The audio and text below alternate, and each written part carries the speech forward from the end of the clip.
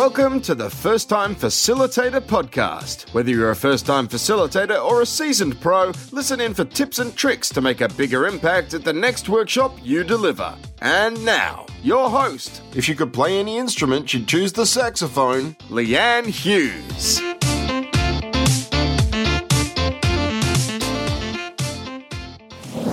Hello and welcome to the show. I'm your host, Leanne Hughes, and I'm here to help you book out 5 more workshops for every workshop that you deliver. Now, last week on the show, it was a solo episode where I was sharing how I think and design and really reimagine what a 3.5-hour virtual workshop could look like. And I was really challenging my own mindset that I had last year that I could never deliver anything over 2 hours. It would be a major issue. I just wouldn't be able to do it. Well, I was wrong. You can create energy and interaction on virtual sessions that are over the 2-hour mark. This week, I'm delighted to bring you an interview with my guest who took up an amazing opportunity as a first-time facilitator that then opened up insane learning and facilitation opportunities. And the example that he shares in this episode of saying yes is so encouraging. And I hope that after you listen, if you've been unsure about anything, you're not too sure that you should pursue something, or even if you're actually ready, well, I'd say listen to this and maybe consider about jumping in and giving that thing, whatever it is for you, a go. My guest today is Corey Ashu, the founder of Andina Advisory. Corey is a bilingual executive. During his university studies, he moved to Mexico to learn Spanish and to live the USA-Mexico relationship from a different perspective.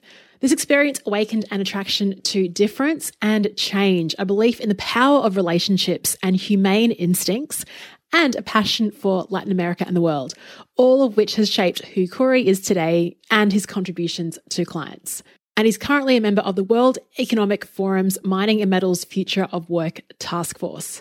I don't want to ruin the story. You'll hear Corey explain his career development, where he's been as part of this conversation. So he shares so much more, including the difference between being an external consultant to being in the senior leadership team inside an organization. I really like his perspective on this, how to deal with unpredictable opportunities that open up doors to learning, the importance of being attentive, observant for things that are happening in facilitation, and also, this is what I love, and no one else has really mentioned it on the show, using your break time as the most critical time to process what has transpired in the workshop.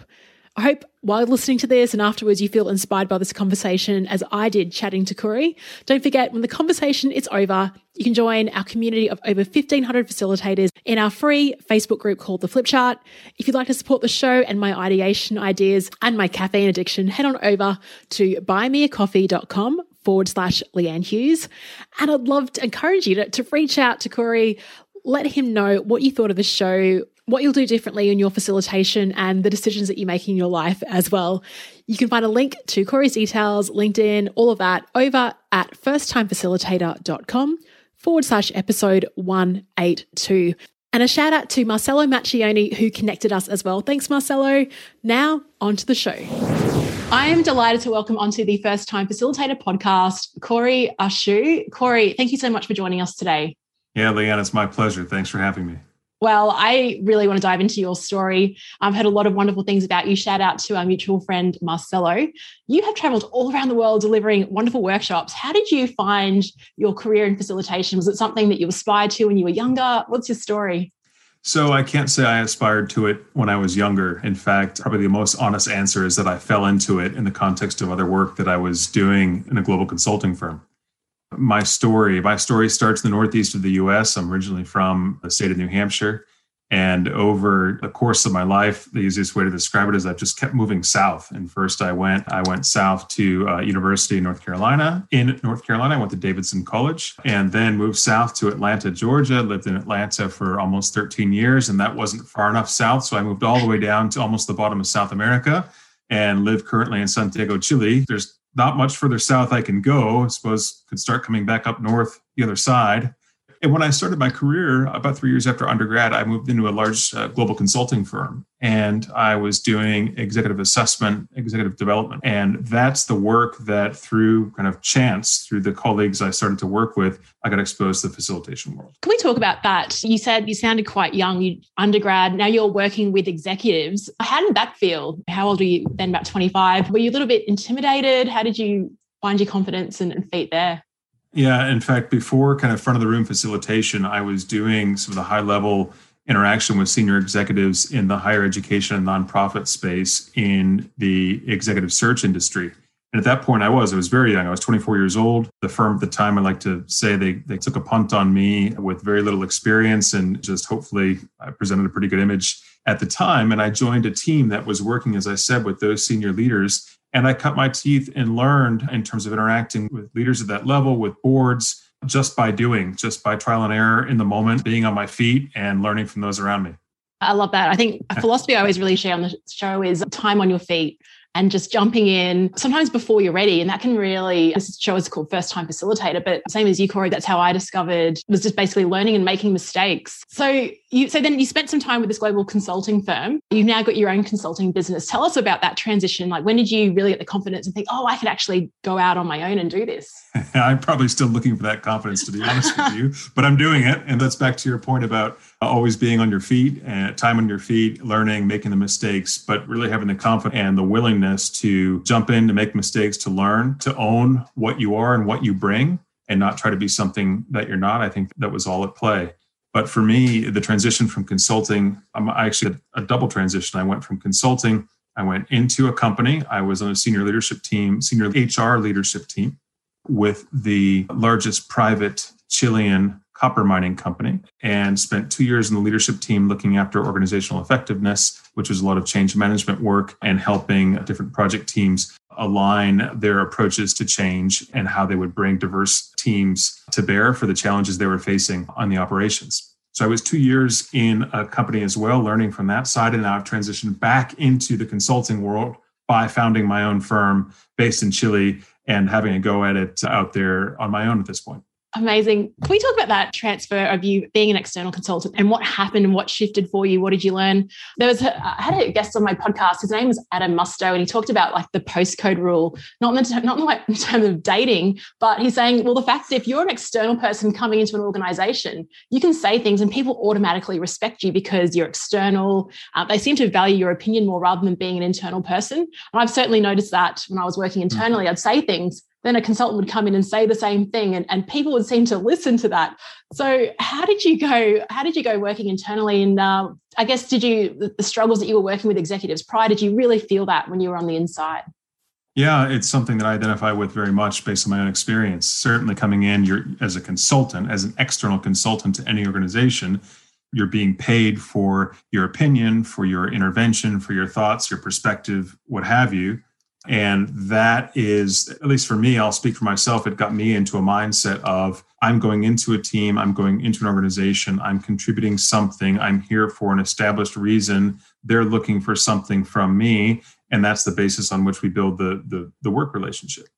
Inside of an organization, first of all, it was an experience that I wanted to have. I knew that for my career, for my own learning, working in the line, being on a leadership team on the inside, on the other side of the desk from consultants who come in and work with me, I knew it would be valuable to have that experience. It's something that I wanted to do. So the lessons there, I think you're spot on. I think there really is a shift once you go inside. The need to then realize, you know what, I'm approaching probably with a similar consulting mindset that I've used to do all of my work through my career up to this point. I can still use that, but there's a constant need to remind myself that my role in the system is different now. I'm part of the team. I am one of. I'm not always looking in. I'm really part of. And so owning that and understanding that what I do has an impact on the inside and other areas and vice versa, that external dynamic is gone, is just so critical to success. And it's a learning experience I think everybody who's the consulting side would probably benefit from over the course of their career. Particularly, it does really give you that empathy in relating to those challenges that occur. And it's great that you saw that as a big sort of professional step and not as a step back. Like going in was actually a massive growth opportunity for you. No, and I think one of the things that has really stuck with me, and before I did this, before I stepped into that role, it probably would have felt pretty simple or basic. But now it really is profound to understand truly that what I do and how, in my case, as a corporate function, how that impacts the operation where the business happens. This is a mining context. True understanding of the relationship between the support functions in the corporate center and what's happening on the ground is something that I didn't understand to the fullest extent until I had to live it. And it gave me a different perspective Now that I'm back on the external consulting side, I know I've got a different perspective when I'm talking to clients now, thinking about how my work is not only going to impact the immediate client, but then where the rubber meets the road, if you will, on the business side. So the perspective and the change in kind of mindset is so critical. It's one of the biggest learnings I had coming out of that role. Yeah, it's funny because I worked in mining previously as well in a global, I don't say HR, like an OD role. And we've often joke, there's always conflict, between like maintenance and production and then support functions in the sites. And it's definitely real. Corey, thanks for sharing that perspective. I'd love to find out about your facilitation career and like managing group workshops and group dynamics. But what I love about what you've done is you've worked in some incredible parts of the world. Can you just share maybe a story of when you actually traveled to your first international location and what that experience was like for you? I think it's the dream for a lot of people that facilitating. We love this career because of the variety and where we can go with it. Yeah, well, first of all, tell people where you've been, and then if you can share a story, that'd be great. I've done work on the ground in about 15 countries, I think is the correct count, on all 6 inhabited continents. I'm still waiting for Antarctica, but the others I've ticked off the list. I go back to a point you made earlier, Leanne, around just throwing yourself in, and even the experience on paper isn't always the most important thing. Sometimes you just get thrown into a situation that you have to deal with, learn from, and kind of dance around in the moment. And that describes my first overseas assignment, where a couple of months into my consulting career, I was thrown on an airplane. I landed in Bogota, Colombia, turned around, got on another airplane, landed in a little city in the jungle in the north of the country. Oh my gosh. And there was a guard waiting for me at the airport. And we hopped in a car, a couple of automatic weapons in the car. We rode 2 hours into the jungle, and I landed in a guarded compound a couple of miles, a couple of kilometers outside of a small town. And I did some senior leadership assessment interview work and one-on-one facilitation work with some leaders at a large mine in the area. That was literally my first consulting trip. Yeah. Never had done anything like it before. The reason, in my case, I had at least some abilities with the Spanish language. And so that was really the only qualification that the consulting team needed to send me down there, because no one else had that. That was an incredible first experience. Were you more sort of, when you went on that trip, like my heart rate, I was just like, whoa, that's intense for a first trip away. I think my first trip was Canada, which wasn't so bad. The hardest thing about that was just driving on the other side of the road after a 30-hour flight. Right. Yeah, that whole story sort of in Canada really came, that's why this podcast started. The fact that you speak Spanish, that is a huge differentiator for you. The fact that you speak another language. And then I imagine now after living in Chile, your Spanish is just accelerated and advanced now. Would you suggest that was, in terms of your career, that would have been like you said, you were the only person in the company that had that? So would that be career advice for anyone listening, like learn another language? It certainly worked in my experience. I took the decision during university to go live for 6 months in a city in Mexico, in Guadalajara, Mexico. And that decision was specifically to learn Spanish. It's something I knew I wanted. I wanted a modern language. I'd actually been studying Latin for years and decided, well, this is fascinating. I've learned a lot about language and structure of language, but I'd like to have something that I can use today as well in a spoken way.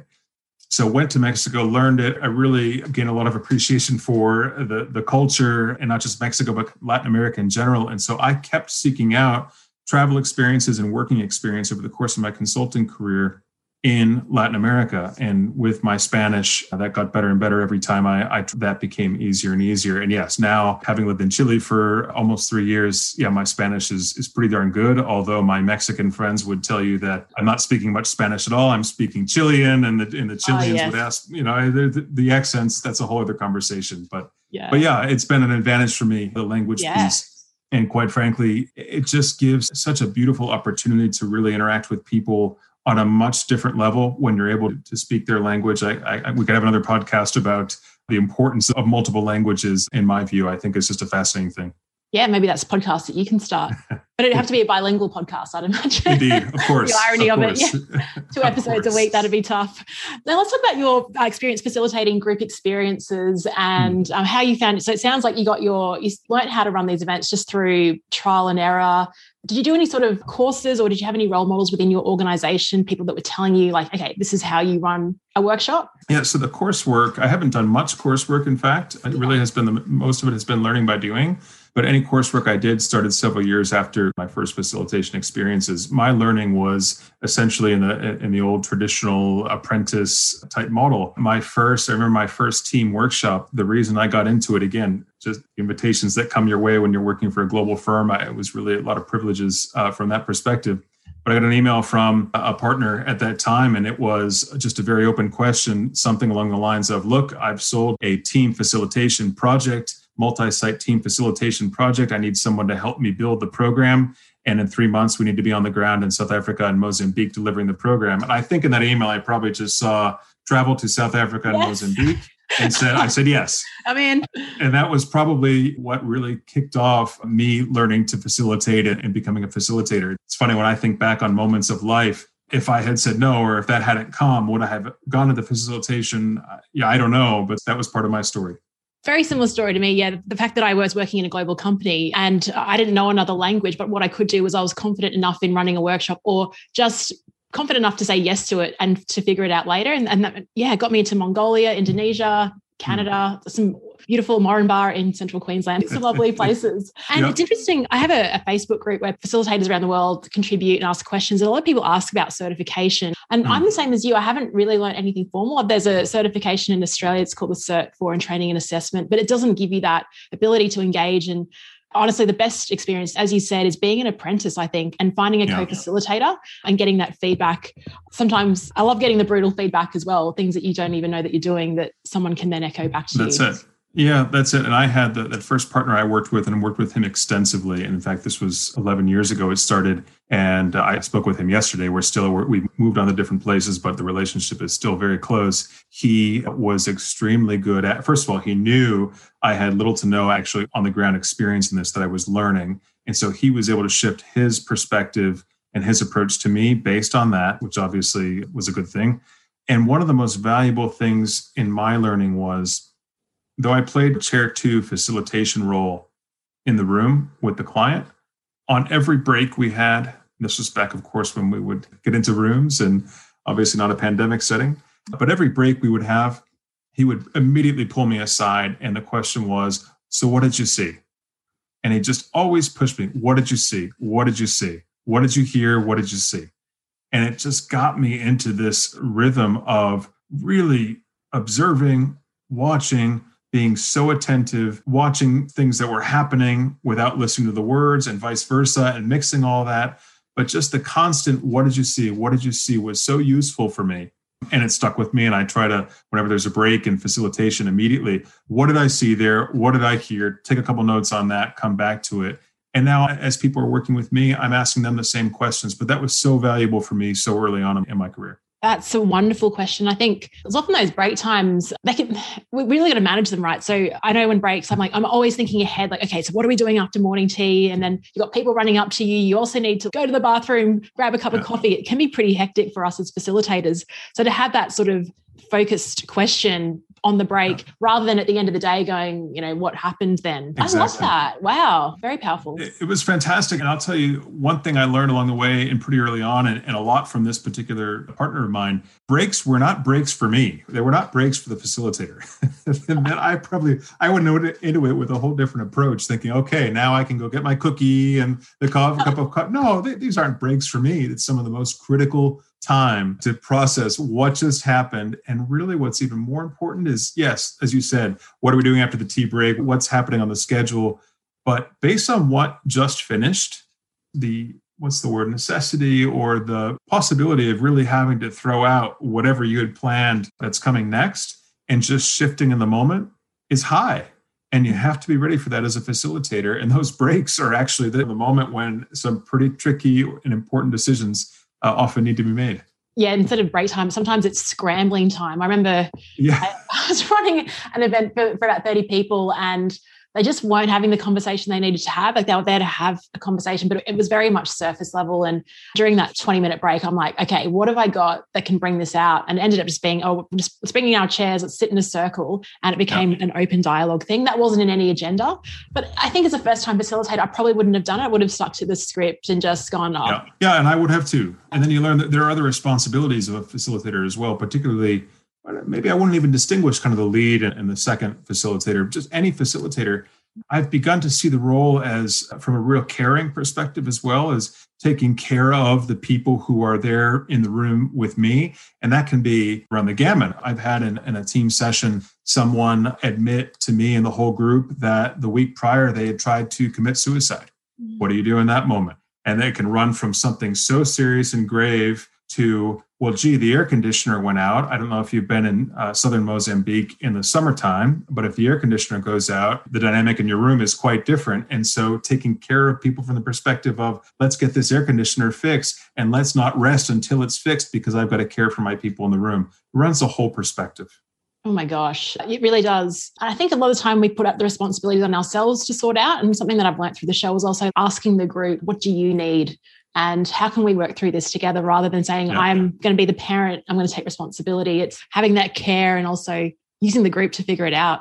Oh, I love that. Using the group to figure it exactly right. It's such an important point because, and I would actually equate this to my early mindset as a facilitator. My initial thought was always, well, I'm there because I've got the answer. I know how to do it. I'm going to direct this orchestra and they're going to follow like obedient school children all the time. No, that's not it at all. And so really using the knowledge that's in the room for everything from, like you say, how do we solve some side issue that's going on to how do we arrive at the goal or the answer that we're trying to work toward, the purpose of the workshop is. Use what's in the room with you. Absolutely. Yeah, as you're saying that, I'm just really picking up some parallels between, say, like a first-time leader and a first-time facilitator. It's like we need to know all the answers. We need to be professional and people are looking to us. And then as you graduate, my favorite author, Michael Bungay Stanier, says it's like you can actually be a little bit lazier and sort of pull back and use more questions and get like the team, the group to. So there's a very similar learning curve. Because you do workshops, but you do a lot of coaching as well. I'm curious as to the right mix. So people come to us because clients, we want some behavior change. We want our leaders to start communicating and giving feedback, right? As an example. Sure. You probably get that a lot, the communication part. What's the right mix of work? Because I think sometimes we need a 2-day workshop and they think that the problem will be solved. But I think we know that that's not the case. What do you find that seems to work in terms of a behavior change with an individual? Is it more coaching? Is it a combination of different things? It's an interesting question. Coaching, one-on-one coaching, or coaching in a team setting, or more of a workshop approach. These are vehicles. These are mechanisms. I think you can set a goal that can be achieved through any variety of mechanisms. I don't think there's just one way of doing it. So coaching may be one way of doing it, but I think most important is getting clear on what that goal is. And then I just feel like awareness, the concept of awareness is so important. It starts with, let's say we're working with a senior leader, making sure she's aware of what she's doing, what her impact is, and then being able to connect the impact that she sees or that you as the coach help her to see. Connect that back to, well, and you stated that your goal was this, and we arrived over here. What's going on there? So for me, it really starts with that awareness piece. And I look at my facilitation work, just like my coaching work, as helping to ensure that the people that I'm working with have that level of awareness, because with that, then you're able to decide what you want to do to move forward. Yeah. The awareness piece, gosh, it's the biggest thing, isn't it? This whole process of life is just like a whole self-awareness piece and just like discovery, which is it's absolutely crazy. Like you think you should know yourself, but then every day it's like, if you're paying attention, you seem to learn a lot about what's going on. It's funny, I've had people in my workshops and they've been wonderful participants, like engaged and saying the right things. And I'll hear afterwards, oh, that person is like the worst person on site, or just other feedback. And it's like, oh, what's going on there? What's the awareness for that person? And yeah, I find that really interesting. So when you're running these events, a very common theme that a lot of guests have said, it's about energy and the energy that you bring as a facilitator or a coach. How do you get ready then for, let's say you've got a 1 or 2 day event? What's your personal sort of, not morning routine, but how do you get into like a state where you can bring that energy to your workshop? Yeah, I work a lot on adrenaline and I work a lot on urgency. So I'll call them workshop weeks. For me, are weeks that I don't sleep very much. I do take the time to go over what I want to do, what I want to say, what the design is. Because I know if we have to shift off of the design, we can do that. But I do want to have a clear idea of what at least I had thought of going in. And usually the pre-work we do with the client, there's a whole lot of information about the context that I'll be stepping into. And I want to make sure even more important for me than the design of what I'm bringing is the context that I'm walking into. What's going on for these people? What are they stepping out of in order to be in the room with me? What's going on outside of the room that they may have their minds on while we're together? I spend a lot of time thinking and making sure I understand that to the extent possible. That often keeps me awake at night. But I would also say the other way I prepare, I tend to have a decent breakfast on the day of, not very heavy, but a decent breakfast on the day of. I need to have plenty of coffee nearby because I love coffee.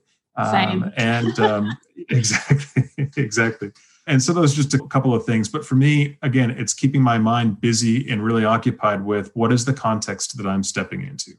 Thank you for being so honest about the running on adrenaline. I've had a lot of guests on the show that I get so envious, like, oh, I'll get a great night's sleep, I'll drink all this water, I'll meditate the morning of. And I've tried meditating and slowing down, and everyone's like, you got to meditate. And I go running, and that seems to be where I get into like a meditative state. But I'm the same as you, Corey. Like, it's the adrenaline that really gets it going for me. And sometimes I've got to calm myself down as well.